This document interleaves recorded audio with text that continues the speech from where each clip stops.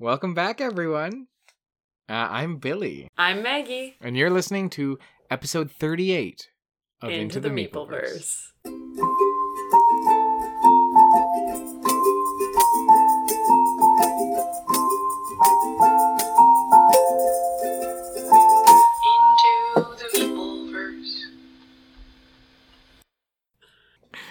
I figure I think we're 38 episodes in. I think it's time to find a way to more formalize our beginning and our ending. We need a go-to. Yeah, because we just kind of we just improv the beginning, we improv the end. All those other podcasts that have an ending that was this has been Into the Meepleverse with Billy and Maggie, produced by Billy and Maggie. I think we need one of those to make it sound legit. Everything would just be Billy and Maggie. Edited by Billy and Maggie. Produced by Billy and Maggie. That sounds funny. Maybe there's a joke there. I think we could really lean into it. I like it. And then it would be funny. So what have you been playing, Billy? I've been noticing you on TTS a lot.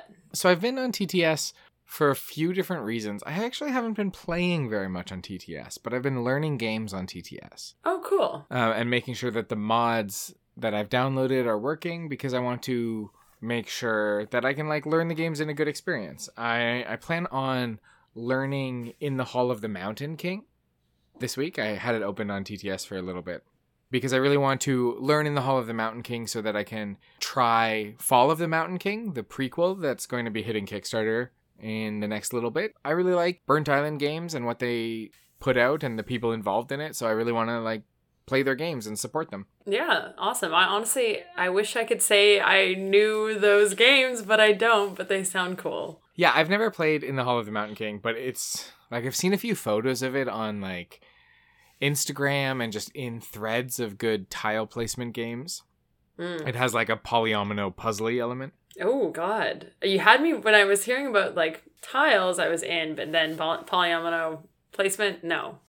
Count me out. I don't know the rules, so I can't really speak to it well yet. I'm sure in maybe a couple months I might do a better job. But it just looks really beautiful. The production is gorgeous. A good production with a mechanic that I like always intrigues me and always pulls me in. So I want to play it. Yeah. I have been playing a lot of Terraforming Mars. It's already I just looked and it's my number one most played game of the year at only 10 plays, which isn't that much, but I haven't been playing that many games this year. Yeah, it's April, right? You don't need to... 10 plays is nothing to scoff at, especially when they're going to be at least 90 minutes apiece. Yeah, and last episode I'd only played it once, so... Yeah. I've been cranking them out. Yeah, how's your opinion adapted and changed playing it 10 times now? So I've played with another expansion now, Colonies. Okay. And with two different other boards. So the other boards have different awards and milestone conditions. So I just like that variety. Of course they do. That makes so much sense. Yeah, so it's a bit different playing with those new boards. Yeah. And playing with the Colonies expansion are just an action where you can go and you can either place a colony on these other planets, or you can just trade with these other colonies to get stuff. And if you trade with a planet and someone has a colony on this, you'll get to trade with them, and whoever has a colony on there gets a little bonus. So it's just a little something extra to think about, and I like the expansion. Sweet. Yeah, that's all I had to say about that. Awesome. I know last week we talked about it, and then last Monday we streamed it, you and I.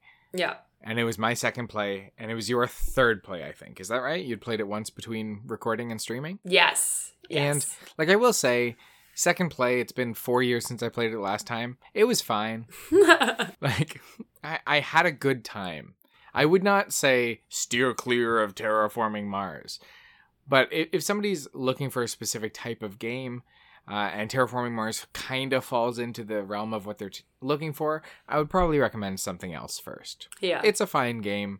I'm still shocked that it's number 4 on BGG. Also, I think that the mod, I should contact the person who made the mod, because it's so good, it's so automated, and I do feel like playing the game in real life would probably be a nightmare because it just seems really fiddly with the income tracks, and the mod just makes everything so easy. Yeah, I think if you get like the broken token or the like custom tracks to keep all your cubes nice and in place, it would make that a little nicer. Right. Yeah. But there's definitely a lot more that you have to keep track of in real life. Oh, yeah. Yeah, the mod actually keeps track of all the tags you have too, which I find super handy because you don't have to like be constantly looking through your cards and counting the tags. Yeah, I think when you're playing games digitally and like in Tabletop Simulator and whatnot, I often find that things take longer on Tabletop Simulator. And I think with something like Terraforming Mars, and since we're both experienced Tabletop Simulator players, I think we're actually going to find that if we play Terraforming Mars in real life, it's going to take a little longer. I have had, Billy, I just want you to know, I don't want this to get to your head. I've had 3 separate people tell me that watching you stream Terraforming Mars has changed the way that they use Tabletop Simulator because you used it so well. What? Yes. What does that mean? Like 3 separate people. Well, just you really were utilizing all the hands properly, and it was just like a masterclass on like how to use TTS. And 3 separate people have been like, well, I saw Billy doing this, so I'm going to do this as well. And I also changed the way I did it too. You were changing people's lives. Wow. Mm-hmm. Well, that's exceptional. Yes. Thank you, Maggie. Thank you for sharing that with me. You're welcome. Yeah, but again, don't let it get to your head. But I do think that you are really good at using TTS. And you were the one who taught me how to do it. And within 15 minutes of a little lesson with Billy, I felt like an expert as well. So thank you. I like that you're not even like making that up. You're not exaggerating something. We literally did have a 15-minute Tabletop Simulator lesson. Yeah, it was great. And I think that's very cute. It was so cute. And it really prepared me. Like, I can bring Shrek or like custom Shrek dice into any game that I want as long as I have the permissions. And I wouldn't have that without you. So thank you. So one thing that I've done before is I've taught games for publishers on Tabletop Simulators. And if you're teaching a game in a mod that they don't want to get around, you can't promote anyone. Because if you're promoted, you can save the mod. Right. But if you're not promoted, you can't save it. So, like, nobody can delete things then. Nobody has all these fancy permissions. So I've started saving different objects that do different things. So I have this, like, black hole saved where anyone can just, like, put a thing into it and it just deletes it from existence. And I think just like there's so much fun in Tabletop Simulator that's not the board games, and I think that's really cool, and it really adds to the experience. Oh, I agree. I totally love it. There's so much shenanigans. It's great. I love all the random stuff that you can do that is not at all game related. Yeah. Also, I think it really made the Catan-a-thon potentially better than ever because viewers could see the games of Catan. This is so off topic, and also people could mess around with stuff on the board. Absolutely. Yeah, I just think it's really good for streaming as well. It is a little bit easier from my setup to stream a game through Tabletop Simulator or through Tabletopia or Board Game Arena than it is to stream a game in real life. Apart from the limitation of you need to physically have that game and you need to have the table space and your elevated camera and proper lighting. Like, yeah. There's so many ways that just make it streaming a little bit more accessible. The only thing that's a shame about that is when you're playing on Board Game Arena or TTS, the audience can only see your screen, which isn't a huge deal, but it does make it, if there's more than one player, yes, everyone's only paying attention to what you're doing. Absolutely. I think if I was going to do more streaming, because I'm going to keep streaming once a week for sure, and I might stream every once in a while around that. But I think if streaming was going to be like a bigger part of my job and I was going to do it with other people and with a group, I think I would want to do more of like this person's the camera. Or like maybe I'm not playing the game, but I'm the camera and I can see everyone's hands. Because I do think that is a really interesting way to see a game get played. Yeah, I agree. Maybe in the future. Yeah, absolutely. Okay, so since last episode, I did a long game and you did a little game and you didn't get to talk about your main game. I just brought a little game. All right, well, let's jump in to your little game. Mm-hmm. I would guess that you have probably played this game before, but I'm actually not sure. But the game I wanted to talk about today is Six Nimmt. Sorry, I have a hard time saying the name. Okay. Have you played it? I don't know. You don't know. Yeah, I don't know. I might have. So I think it's like pretty popular. I'm actually not sure though. I've only played it on Board Game Arena. So first I want to talk about the designer a bit. The designer's name is Wolfgang Kramer. Does that mean anything to you? Yes, yeah. Oh, it does? Yep. So you know that this guy's like a big deal. Because I didn't know that he was a big deal. But apparently Sorry, go on. In general, like, I really latch on to names. Like, part of the way my brain works is I like ascribing. I don't know if that's the right word, but I like attaching a name to different things to categorize my life. So, like, board game designer names stick pretty well in my brain. Yeah. Just this guy. So apparently he's a really big deal, but I actually didn't really know any of the games that he was most famous for. So he's listed as a designer on 242 different games on BGG. A lot of those, I'll say, are expansions or just mini expansions for Six Nimt or his other more popular games. So it's not actually 242 unique games, but as soon as I saw that, I thought, okay, that's pretty significant. And he is credited for pioneering area control mechanics, action point systems, and he introduced the victory point track going around the board concept that's used like all the time now. He did? Yes. So that's what he's known for. What a guy. He also made this little card game, which is popular, but it wasn't even listed as his top 6 most popular games. I think the game he's most known for is El Grande, which I've never played before. Don't know if you had. I've played it. It's quite good. That's the one where he introduced area control mechanics. That's what he's like known for that game. That makes sense. And I think like that style of area control and like the dudes on a map style area control are like very different. And there's often some hot debate about whether war games are area control games or whether you need like a classic Wolfgang Kramer style area control game. Oh, interesting. So I've never played the game, so I don't actually know what the area control mechanic is in that game. It's a little bit like Alien Frontiers. Okay. Where you are trying to like basically control different areas, but it's not about like eliminating the other player. It's just kind of about manipulating, moving them around, and getting yourself into the area with enough people to win the area. Okay. Yeah. Interesting. Yeah, that's like... In the Viticulture Tuscany expansion, there's like a little tiny area control map, but it's not at all combat-y or moving. It's just kind of like putting cubes on. I don't know if you've played the Tuscany expansion, but... I have, yeah. I think I did with you. Oh, okay. Of course I remember that, fondly. Okay, so Six Nimt. This game can be played with 2 to 10 players. I played it with 5 players. Every time I've played it with 5 players, actually. But I would imagine that you'd want probably at least 4 players for this game to be good, even though it says 2 to 10. And how it's going to work is you're going to have there are 104 cards in the deck, numbered from 1 to 104, and each card has a varying number of bullheads on it. And the bullheads are going to be points. So if you have to take any cards with bullheads, you're going to get those points. And points are bad. You want to have the lowest score at the end of the game. How it's going to work is there are going to be, at the beginning of each round, each player will get dealt out 10 cards into their hand, and 4 random cards will be put face up. Each turn, all players pick 1 card from their hand, and then simultaneously reveal them. So the 4 cards on the table could be like whatever numbers, and then once the cards have been revealed, the players are going to play those cards in ascending order. So whoever played the lowest card is going to get to play first, and the highest card is going to play last.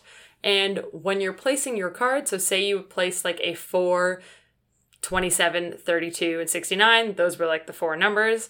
The person with the 4 would go first. And they have to place their card to the right of whatever card is the lowest that's currently on the board. So the 4 cards that have been played out are going to be in starting 4 different rows. So say they were like 1, 17, 89, and 100. The 4 is going to be closest to the number 1, so it will go to the right of the number 1. Okay. And each player is going to play their cards.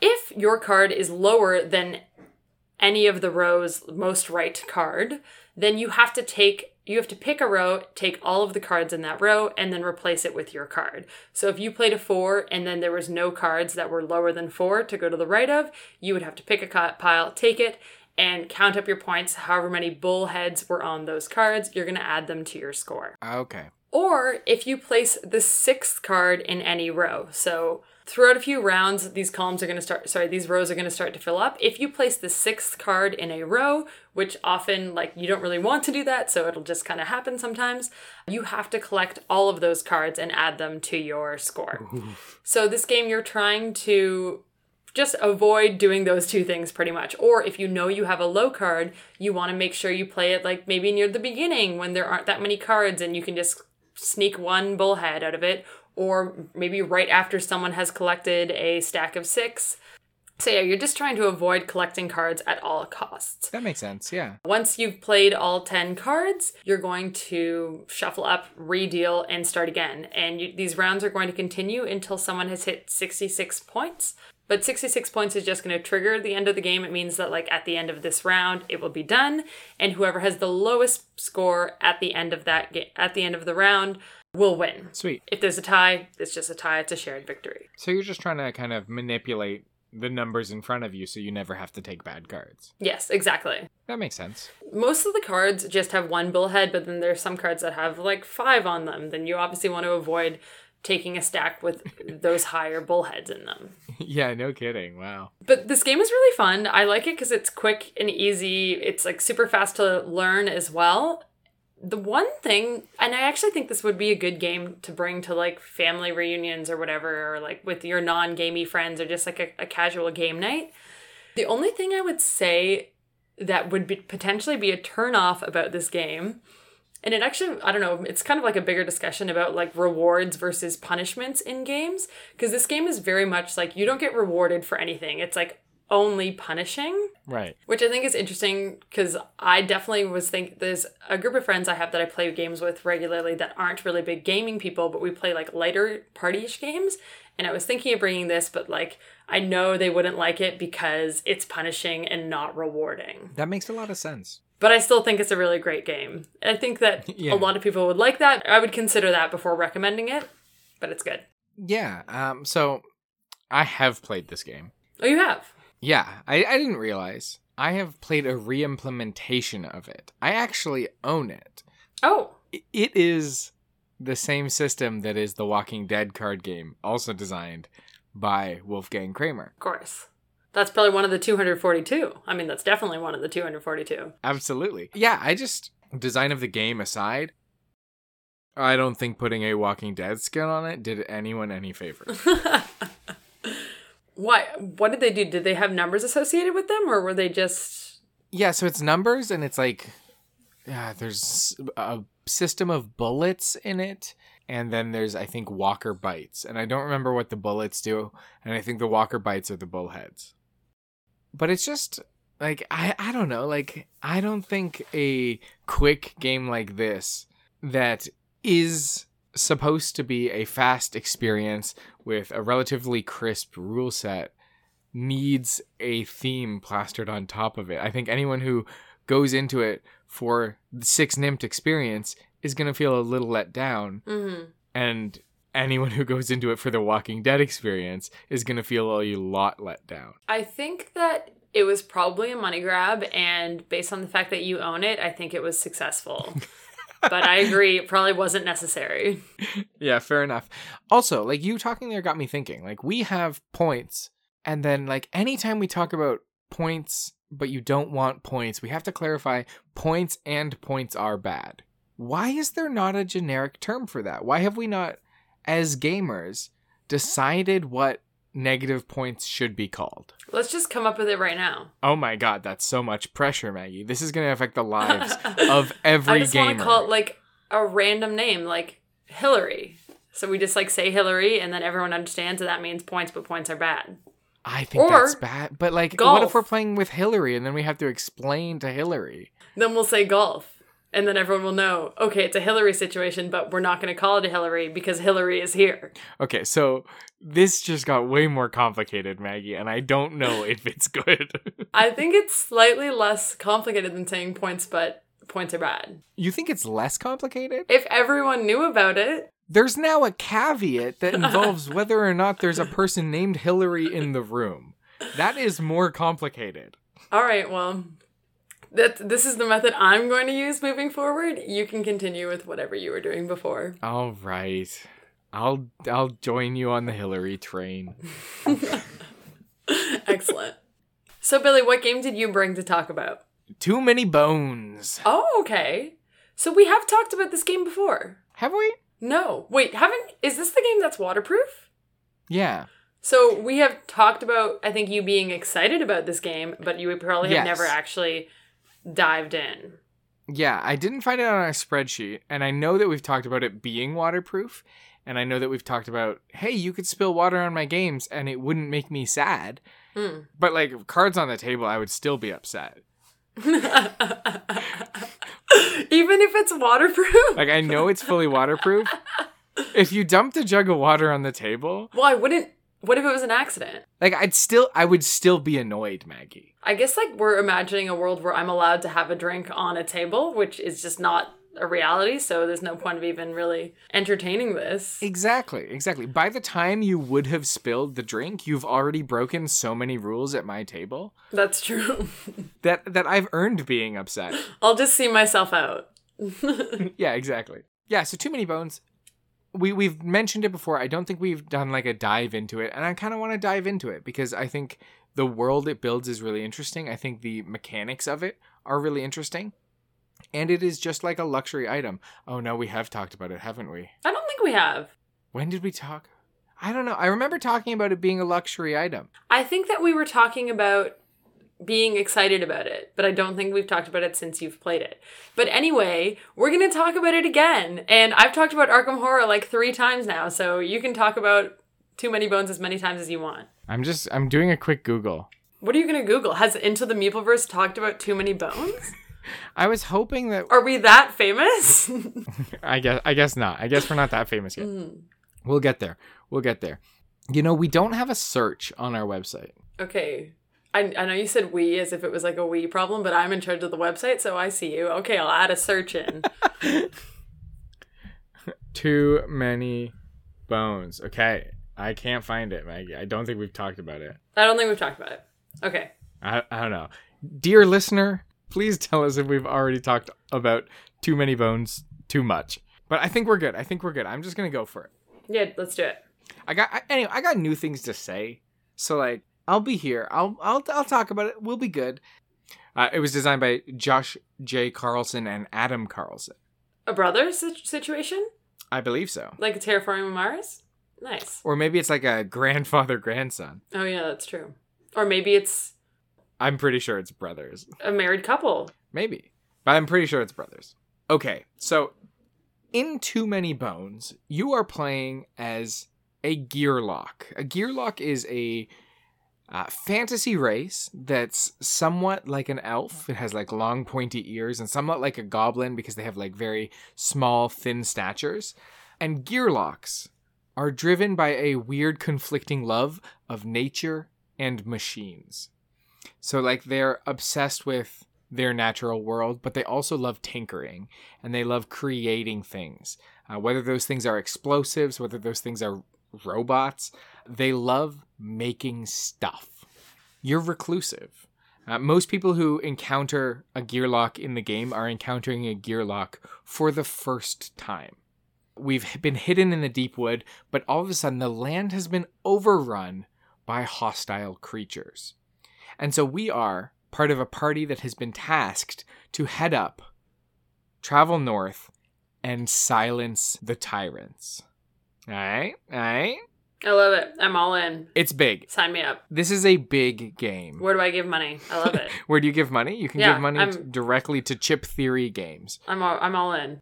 It's a dice builder RPG. And so kind of what that means is that throughout the course of the game, you're going to be using dice to do things. You'll be using dice to attack. You'll be using dice to defend. But you'll also be gaining access to new dice as you level up.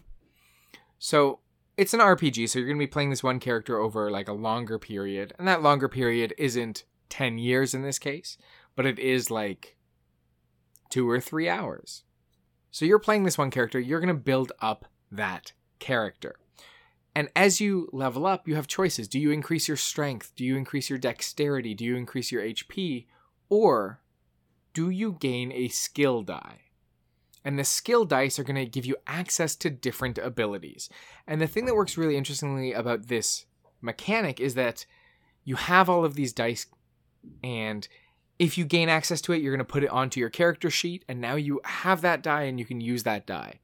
But if you use that die most of the time, it is then going to be exhausted. So for the rest of that scenario, and the scenarios can be like 15 minutes, they can be half an hour, they can be 10 minutes. For the rest of that scenario, that die is consumed. It's exhausted, you can't do anything with it. But when you're done the scenario, you're going to get all of your dice back. So essentially it's a once per game ability. I guess once per scenario ability is a better way to put that. That lets you do something cool. Okay, sorry. I already have some questions. Yeah. When you say scenario, like, is each, like, session of you playing this game a scenario, or will you do several scenarios throughout, like, one play? So, like, each scenario is, like, could be between 10 and 30 minutes, and a game is generally a number of days. Days in-game, not days out of game. Okay. My 4 plays of this game were an hour and 48 minutes, where we lost. 3.5 hours, 2 hours and 53 minutes, and 2 hours and 40 minutes. So those dice that I've gained, I might use them 7, 8, 9 times. Right. I guess the time that you lost, it was shorter because you lost? Yes. We got so crushed. We just did so bad. This game is difficult. It is very hard. And how it works is you're going to be traveling, trying to gain enough of a specific symbol that you get for doing certain things to gain access to the tyrant. And as you gain access to the tyrant, you can then fight them and win the game. If you beat the tyrant, you win the game. But there's so much that you need to do along that path. And if you engage in a scenario and you win, you might get certain rewards. If you lose, you might miss out on rewards. And gaining those like rewards, those level ups are going to be really important because you're going to start out as this weak little Gearlock who's never going to beat the tyrant. You need all of that leveling up that you can accomplish. So it's on a strict timeline of like, let's say you have 7 days to accomplish it. Each scenario, you're going to go in, you're going to try to win because winning means more power. And that's really important.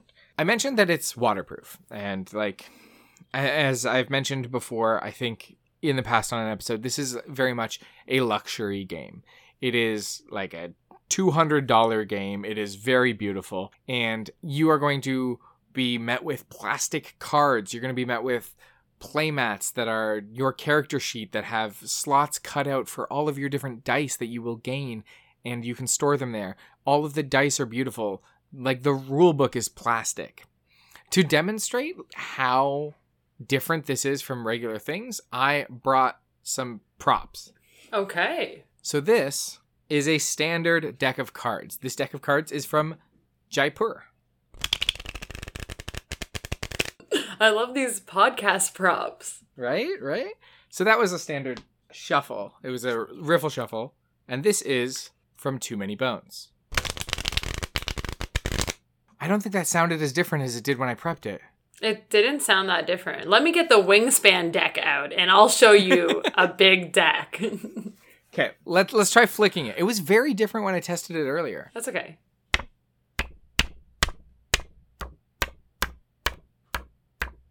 Which one was that?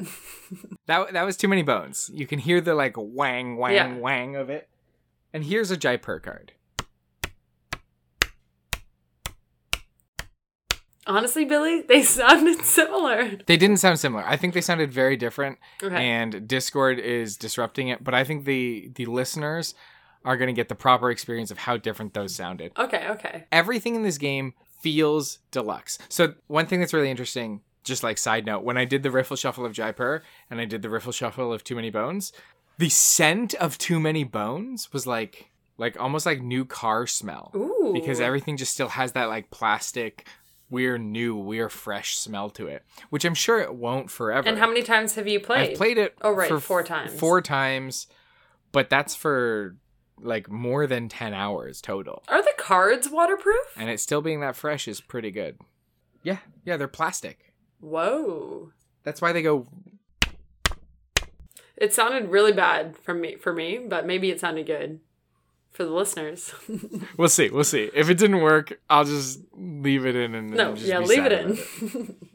But like the game is so story driven. So you're going to shuffle in a number of encounters into the like encounter deck, which is you're going to have a different encounter every single day. And those encounters are all going to just be different types of experiences, and some of them are going to be battles, and some of them are going to be prizes that you find, and some of them are going to be weird mini games. Like there was a flicking game that we played in the middle of our scenario, and I know I haven't talked about how the game itself actually plays yet, but I will do that in just a moment. But here's, for example, one of the encounters. This is from the base set, solo card 001. It's called the Sky Bridge, and each day you're going to read one of these. It's a cakewalk. At least that's what I tell myself as I hang on for dear life, 1,000 arrow lengths up in the sky. Unfortunately, this ancient rope bridge connecting the two mountain ridges is more ancient than it is bridge. There's an unknown party on my tail and a trading post waiting beyond in the ridge ahead. Only seconds remain to make one of two ill-advised choices. I could turn and fight on this tangle of rotting wooden rope. The other option, hightail it to the other side while dodging arrows from behind. If I make it, I can cut the ropes and send my pursuers on a one-way trip to the bottom of the canyon. And so you get to actually make that decision. And a lot of these cards are going to have decisions where you get to make them. That just took me back to you reading Crossroads cards in Dead of Winter. I love your story reading voice. I wasn't ready for it to be done. I can read more stories, Maggie. But based on what you choose, you're going to get different benefits. And you're also going to have different things. So if you decide to fight, you get to have like a bigger combat. You get to have more enemies against you. But the area that you fight on is thinner because you're on the rope bridge. But if you scramble across and try to cut the bridge, you are going to reveal baddies and roll 2 attack dice and take damage for every ranged baddie. So it looks like you get the choice of, well, do you do a big fight and try to just defeat him? Or do you run away, but maybe even just like take too much damage before you get away? Interesting. And the way the combat works is, I was a little surprised when I finally put in the energy to learn how the combat worked in this game, because I was expecting it to be as involved and as intense as the game feels. The game feels luxury. Like the card. Did you hear the cards? Like, no, I didn't. That just sounds like you're snapping your fingers to me. I hope it works better in Audacity. But that's what the cards sound like. So imagine. But the combat is actually just relatively simple. It's combat where you're on a grid. The grid is 4x4, and you can move orthogonally and attack. And you're dealing with the different enemies in an initiative queue, trying to make sure that you stay alive and you deal more damage than they can deal to you. Like, it's quite simplistic, but it's done in a really like clear and concise way. And the game is kind of not about the combat system itself.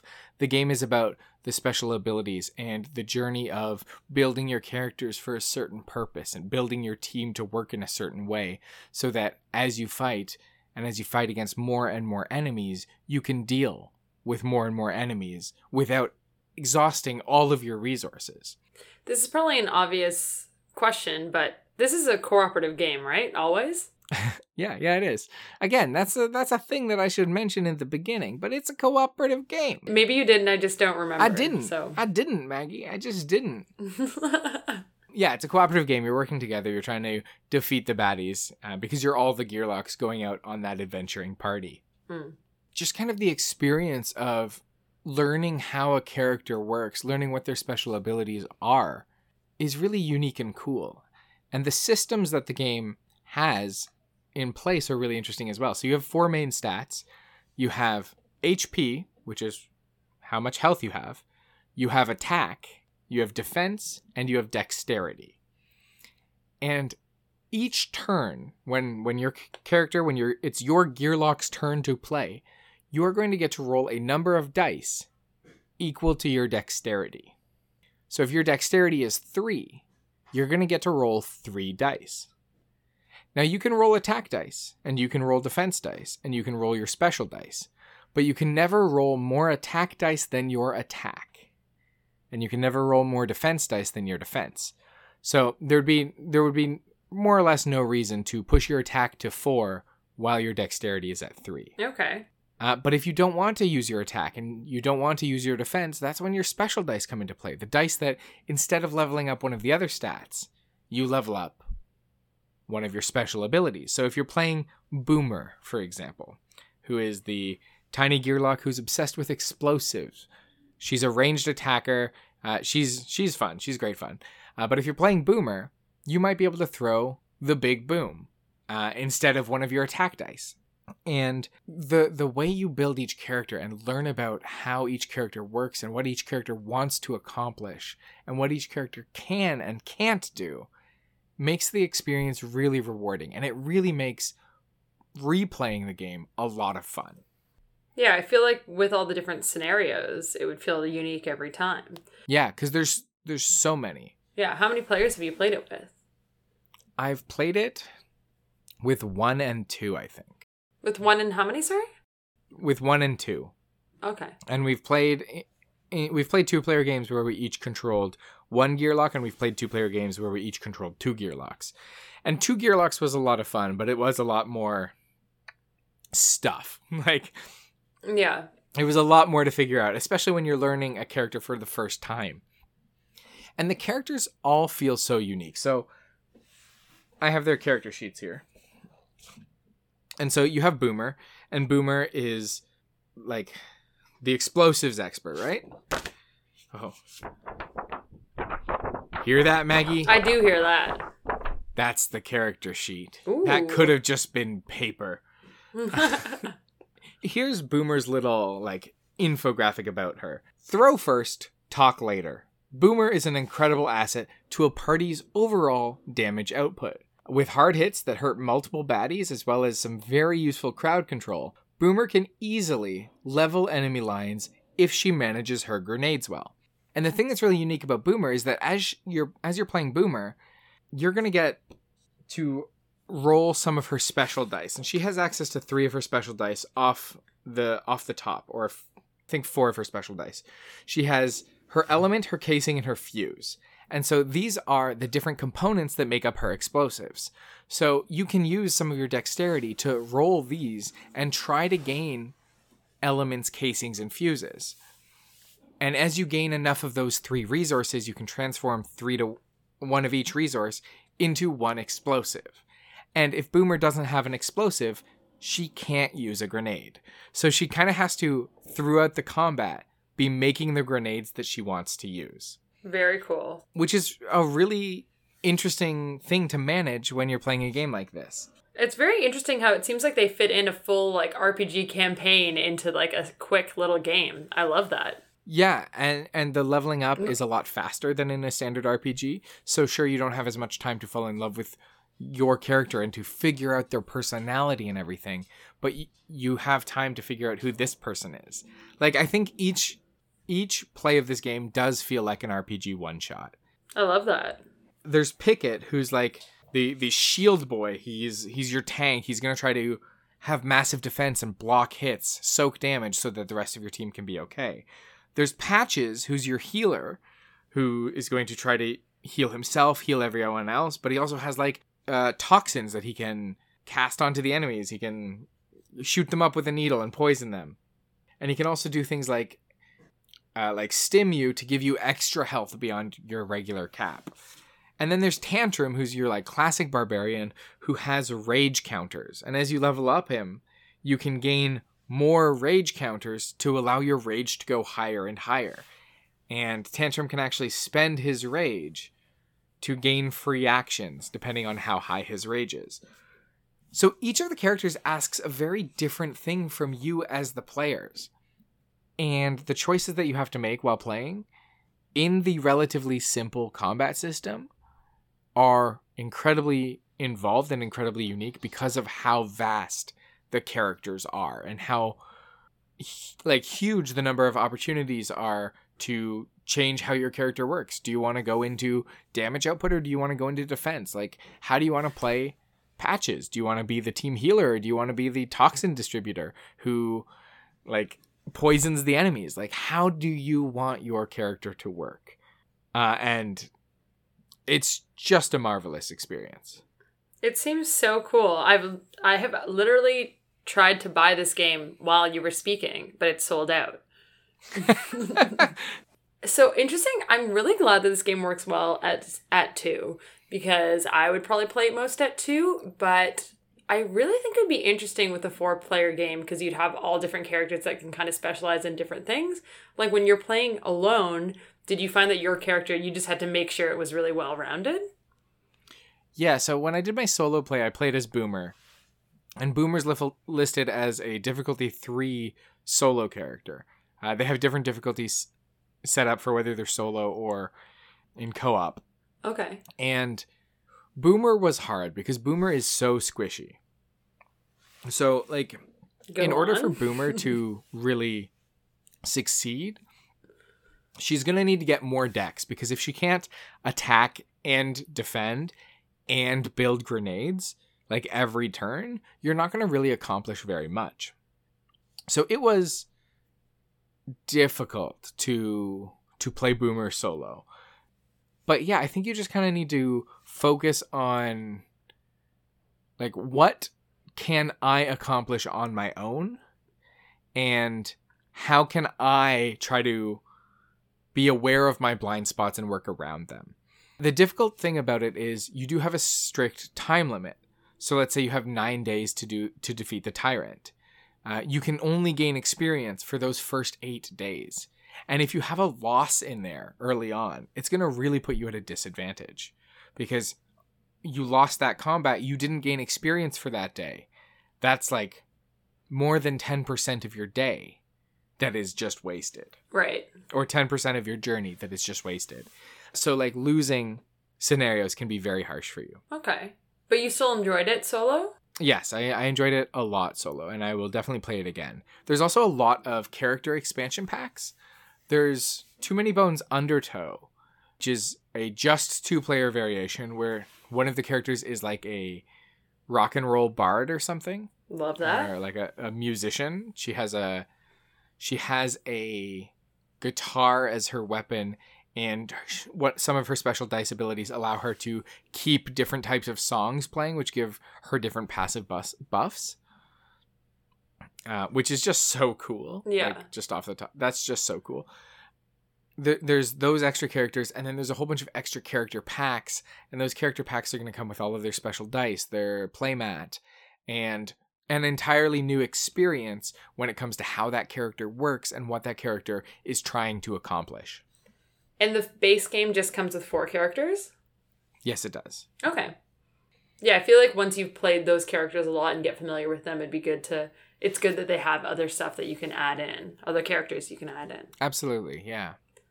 But even 4 plays we've played, so I did 1 solo, 3 2-players. In the first 2-player game, we just played 2 characters. So that's 2, 3. I've played with 11 of these characters, or rather these characters 11 times. Okay. And I don't even feel like the ones I've played with the most that I'm even starting to fully understand. Oh, really? So because there's a lot remember, of replayability. you can go in an entirely different path with the characters. Yeah. Do you think that you would ever play the same scenarios again, or no? Oh yeah. Because the tyrants are going to, when you fight a tyrant, you're going to build your scenario deck, which is going to be you'll go through a card every single day. And those scenario cards, there's like dozens and dozens of them. So you'll hit those same scenario cards eventually if you play the game a lot. Right. But fighting the same tyrant, absolutely, because the different tyrants have different like lengths. Right. They have, do you want a fast game? Play this tyrant. Do you want a game that's like this? Play this tyrant. So the different tyrants package different experiences into them. Okay. I like that. Yeah, so Pickett is the one that I know the best. Pickett is the shield boy. And he has some different careers. Everyone has different careers that they can build into. So his careers are Captain, Hero, Protector, and Warden. And Captain is going to be, when you roll those dice, you will either roll bones or you'll roll... oh my god, I'm looking at his dice and I just realized I played a thing wrong. But roll you got wrong. Yeah, exactly. You'll roll bones or you'll roll some passive ability, which you can then gain and hold on to forever. So like you can hold on to that thing for like a long time and have that thing affect you in some different way. So Captain's a really interesting passive attack or passive defense generation. There's Hero, which is going to give you some quick defense or like massive bones if you build into Bravado.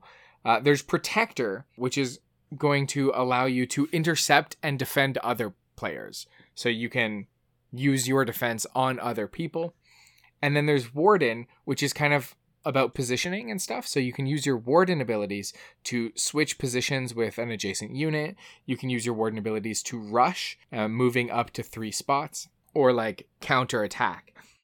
And I never really built into Warden, despite having played Pickett 3 times. Yeah, so it seems like for with each character, even if you play the one career, like would you play again and pick the same career? I think it's more about dipping your toe, or I don't know. I think for me, it was more about dipping your toes into each career and how, like, what do you need from Warden and what do you need from Captain that's going to complement how the other people on the team are building. Right. So you kind of talk to each other being like, oh, I'm going to be a captain, so you should be a like teacher, or I don't know what the other roles are, but yeah, exactly. Because like I might want to be a protector if I'm playing a 2-player game and it's just me and Boomer. I might want to be able to intercept damage from Boomer and keep Boomer safe. Right. And with the 4 characters in the box, there's just so like a huge wealth of choices already and a huge wealth of how these characters can interact. And I just am so excited to add more characters to the mix. Yeah. So you just have the main 4, but you've played with others though? I haven't played with others yet. Oh, okay. I love it. I can't wait to play this game. It seems so cool. It's very cool. It's very theme rich.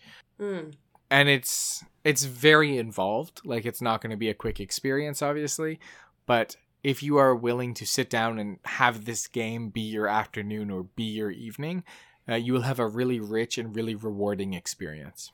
I'm willing. I'm willing for this game to be my life. The last thing I want to explain before I'm like, that's it, that's enough bones, is bones, actually. So, too many bones. Name of the game.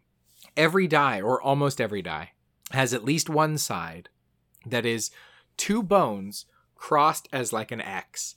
And this is considered a bones roll. And when you roll this, essentially, there's nothing you can do it. If you're using a special die, it's basically you rolled a 1. You didn't want to roll a 1, you rolled a 1. That die is not going to accomplish anything. But if you spend those bones, you can add them to your backup plan. And your backup plan is a really interesting mechanic in this game that kind of rewards you for botched dice rolls. Okay. So as you add more dice to your backup plan, you're going to gain access to different backup abilities. So Pickett, for example. We'll go with Pickett again because he's the character I know the best.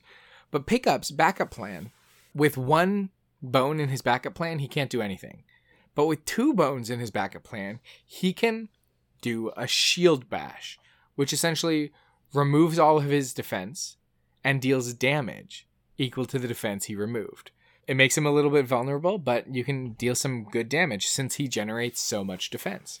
If he spends 3 bones, he could do a do-over, which would immediately allow him to re-roll any number of the dice he just rolled.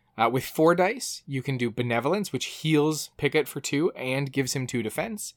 For 5, you can do a Shield Shock, which does the shield bash from 2, but also stuns the opponent person. And then for 6 bones, and everyone has this 6 bones ability, you can upgrade to your innate +1, which essentially gives you a brand new innate ability all the time.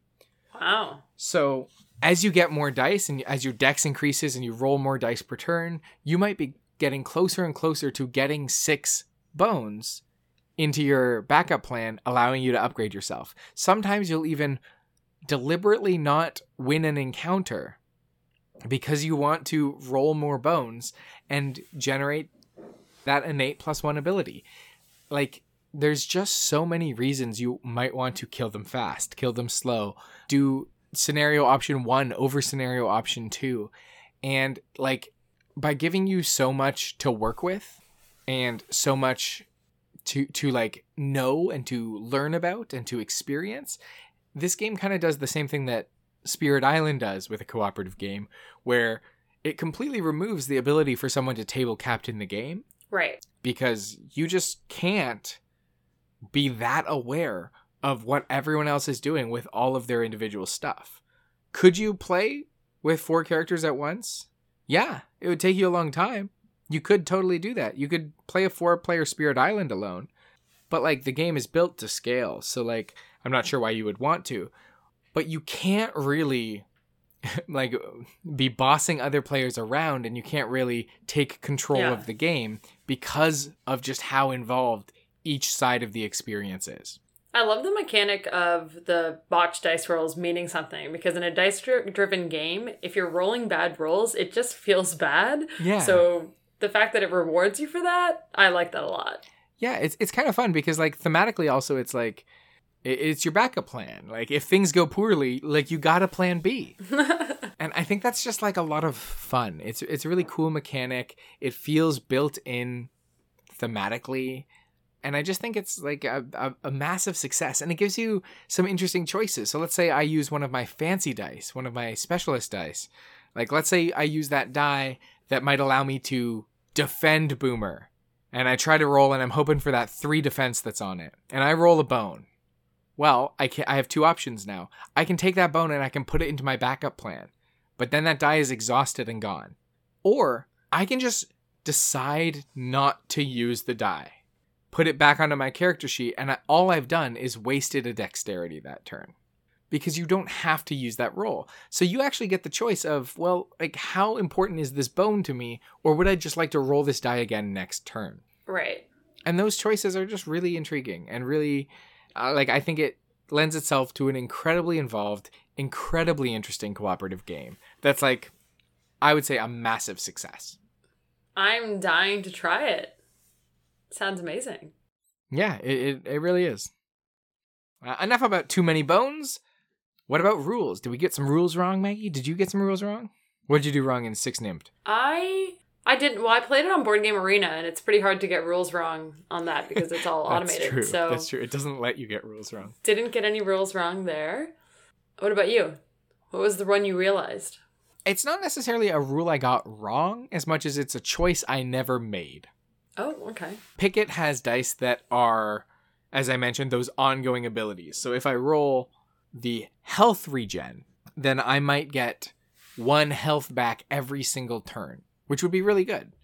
But if I roll that looking for health regen, and I roll a bone, it's actually a recurring bone. So it can actually just sit in my backup plan for the entire game. Okay. Which I didn't realize. And that might be a reason where you would want that in your backup plan. Would it be worth the more than the 1 health a turn? Maybe sometimes. So I just totally missed that because there's just so many dice symbols and so much that you need to learn. But the nice thing is each character has just the one the one plastic character sheet, remember? And that kind of tells you what every symbol on every one of your dice means. So every player has the sheet and then also the board where they can like upgrade their stats and stuff? Yep. Cool. Sorry, I was just trying to imagine it. I think it's time. Time for what? For the Nerd Adjacent Musings. Okay. Nerd Adjacent Musing. Do you want to go first? Do you want me to go first? I want you to go first. I've just talked so much, Maggie. I was just so excited about Too Many Bones. No, I was excited to hear about it. I'm excited to try it. So my Nerd Adjacent Musing, I kind of want to talk about what I'm doing tonight, but I haven't done it yet, so it can't really count. But I'm doing like a one-shot RPG of this game, this RPG I've never played before, Mothership, which is like a sci-fi horror RPG, so I'm excited about that, but I haven't done it yet, so I can't really like talk about it at all. That sounds cool, though. It's a murder mystery like on a foreign planet. So yeah, that sounds so cool. Yeah, it's very cool, and I bought fun new dice. So I'm excited about that. But that's not my nerd adjacent musing because I don't even know if it's going to be fun yet. Well, I'm sure it's going to be fun. So I am very susceptible to marketing ploys from like any brands or like companies that I like. Like if a brewery I like is giving away a free t-shirt, I'm going to order from them. If Jamie Stegmaier is putting out a game about a sci-fi novel, sign me up for sure. Like definitely like take my money, take my firstborn child. Right. And when Nintendo tells me this is the last day you have to buy this game that you really didn't care about buying at all, then I'm going to buy it. So I bought Super Mario 3D All-Stars. Ugh. I know. I was like, I wasn't even that interested in it while it was available. And I have a working N64 with Super Mario, which is the only one of the three that I've actually played before. So I don't know. But I splurged and I bought it, and I have only started playing Super Mario Galaxy. Okay. What have you played from that 3-pack? Have you played them all? So I've played Sunshine, I've played 64, but I've never played Galaxy. Galaxy is kind of the one I skipped. I did Odyssey, but not Galaxy 2. So I actually did play Galaxy 2, and I liked it a lot, but it was many years ago, and it was like when there was no Switch, and that's the thing that I hate about Super Mario Galaxy. This is my nerd adjacent music, and I'm not even that crazy about it, but what the thing about Galaxy that's very annoying is like it came out, I think it was the game that came out like when the Wii came out.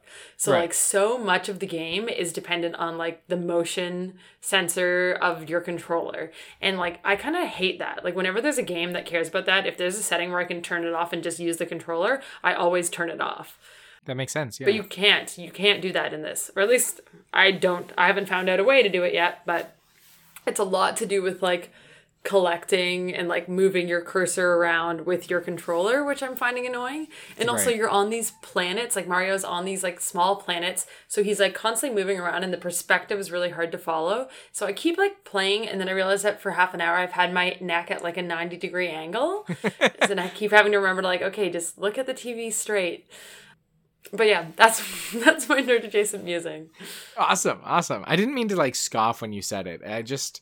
Well, you did. No, it's okay. I'm a little annoyed at Nintendo for just releasing ports, like not even like updated graphics and stuff. Just, hey, here's 3 games that are 20 years old for full price. No. Oh, exactly. It's like, this is going to be a $90 game. It's going to be 3 games. We're not going to change anything about them. It's just going to be like easier for you to play.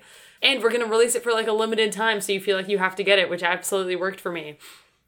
And it's probably going to work for me with the, what's the other one that came out with like the Bowser's Fury one? I don't have that yet, but I'm sure on the last day I'm going to... Super Mario World? Is that it? Yeah. I just don't understand in this day and age where releasing digital editions of games is just so easy, why we need to have a limited re-release of 20-year-old games. Yeah. Like, what the heck is that? I have issues with Nintendo's marketing and their whole like raison d'etre. It's annoying to me. No, I agree. I also think it's annoying, and it still works on me. Well, yeah, of course you're gonna think it's annoying. You just spent $70. Yes. Yeah, and I started with Galaxy because that's like the third. So it's Super Mario, and then it's Mario Sunshine, and then it's Super Mario Galaxy. And I started with Galaxy because it's the most recent one, so I thought I would find that one like the least annoying graphics wise. And I do have like a lot of nostalgia associated with like the N64 Super Mario. Yeah. But I don't know anything about Sunshine. But honestly, I like Mario games. I like pretty much every Mario game I've ever played, so I'm sure I'm going to like it all. Sunshine's very good.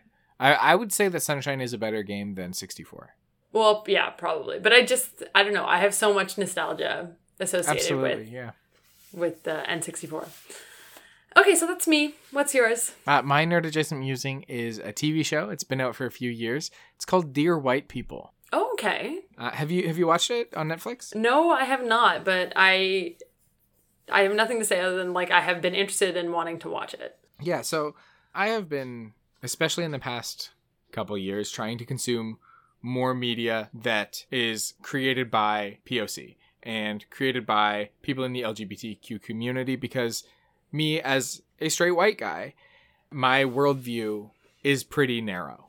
And like what I've been exposed to in my life is pretty narrow. And that, like, I think part of my job is to like be aware of the space that I take up in the world and how I can help the status quo change from what it is to being a more inclusive world.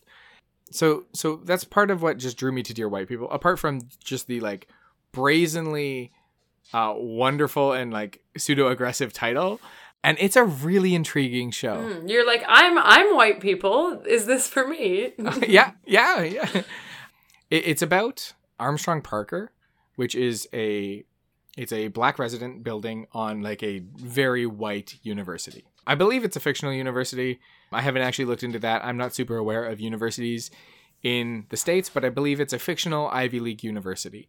And it's kind of about the experience of all of these students in this campus and kind of about their experience and how being black students on this primarily white campus, like kind of how their community thrives together and kind of the issues that they deal with. And it's just a really beautiful piece of art. How many seasons? It's 3 right now. It doesn't talk to me, the white person, like I need to be babied and need to hear like it's like, hey, this is messed up.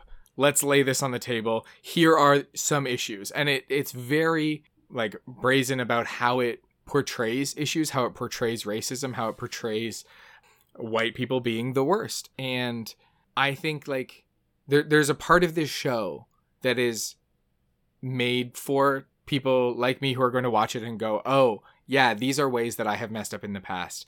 I'm going to try to be a better person moving forward. And I'm going to try to kind of alter my behavior and like learn how to unlearn all this stuff. And there's a part of the show that I imagine is built towards black viewers who have that experience, but it is, I think, so good at making every moment of it feel accessible, even though it's not at all my experience. Right. It's wonderful. It's hard to watch. There's like a lot of really heavy content in it. Like there's like sexual assault allegations in it. There's like very prominent like abuses of power by like white campus security guards in it. Like it's very difficult to watch. So if you are the type of person who needs time to process and time to deal with emotions, especially related to everything happening in America, Canada, the world, then take your time with the show. But I think it is an incredibly insightful show that is really helping me try to like make steps towards being a better person. Does that make sense? Mm-hmm. Yeah, absolutely. I think, yeah, I definitely am someone who needs to take time to like sit with things that are a bit heavier. But I think that from what you've described, it sounds like this is like an important and insightful thing to like take the time to watch. So I'll definitely check it out. Yeah, by like episodes 5 and 6, some very hard to watch scenes are already happening. And I think the thing that it does just so well is it deals with important topics, but it does it with all of these characters who are just so charming. I would say every character in the show goes through like huge transformations and is incredibly charming. And the way the show handles the growth of all those characters is so interesting, because the first episode's about Sam. And when you watch the first episode, you think the show is about Sam, because Sam also has a talk show called Dear White People. Oh, okay. I guess not a talk show, a radio show called Dear White People. And like, you're like, oh, this is a show about Sam. And then the second episode, you're like, oh, no, that was an episode about Sam. This episode's about Joe.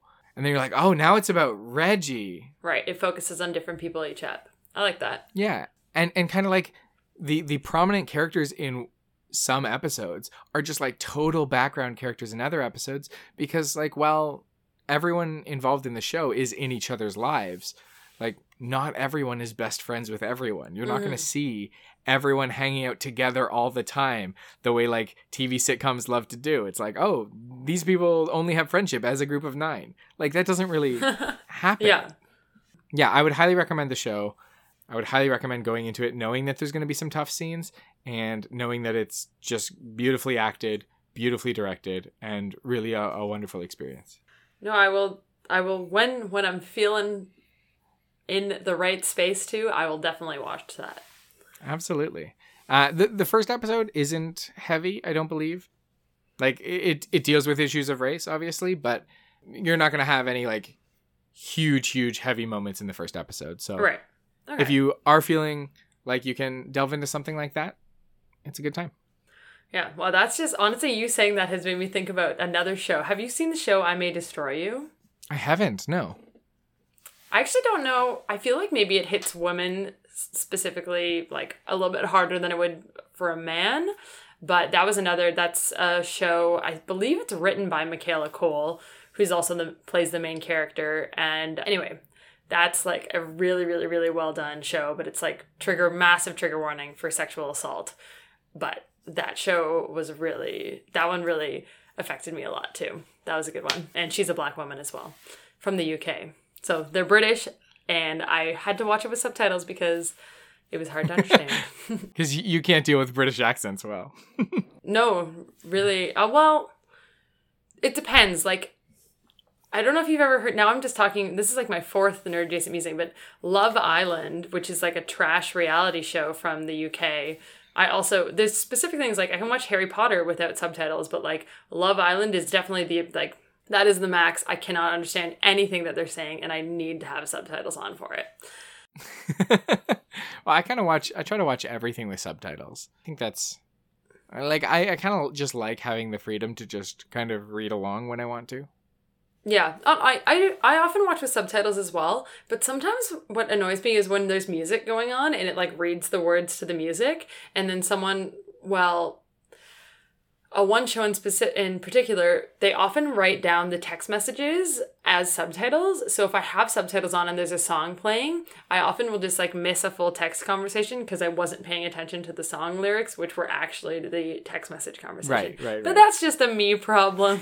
So the thing I really dislike is when you have subtitles on and there's like background conversations happening that really aren't meant to be heard, that are just kind of, right. And the subtitles are like, here's all the words that you actually cannot hear and aren't supposed to hear, but now you can hear them. It's like, I didn't really need to know what was happening in the other room that's not related to any of the characters or plot. That's true.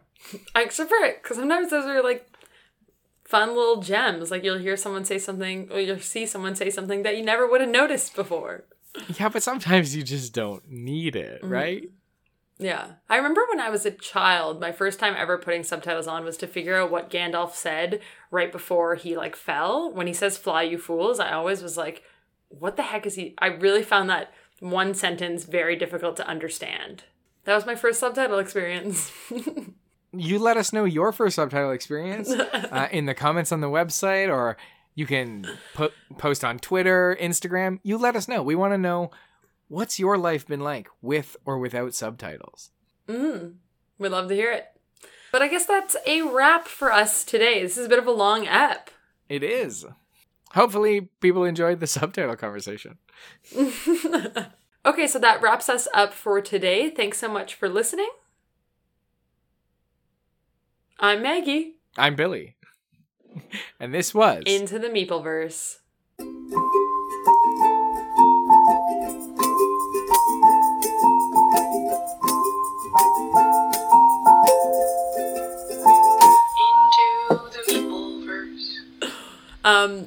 Sorry, I'm not going to say Cut that out, Billy.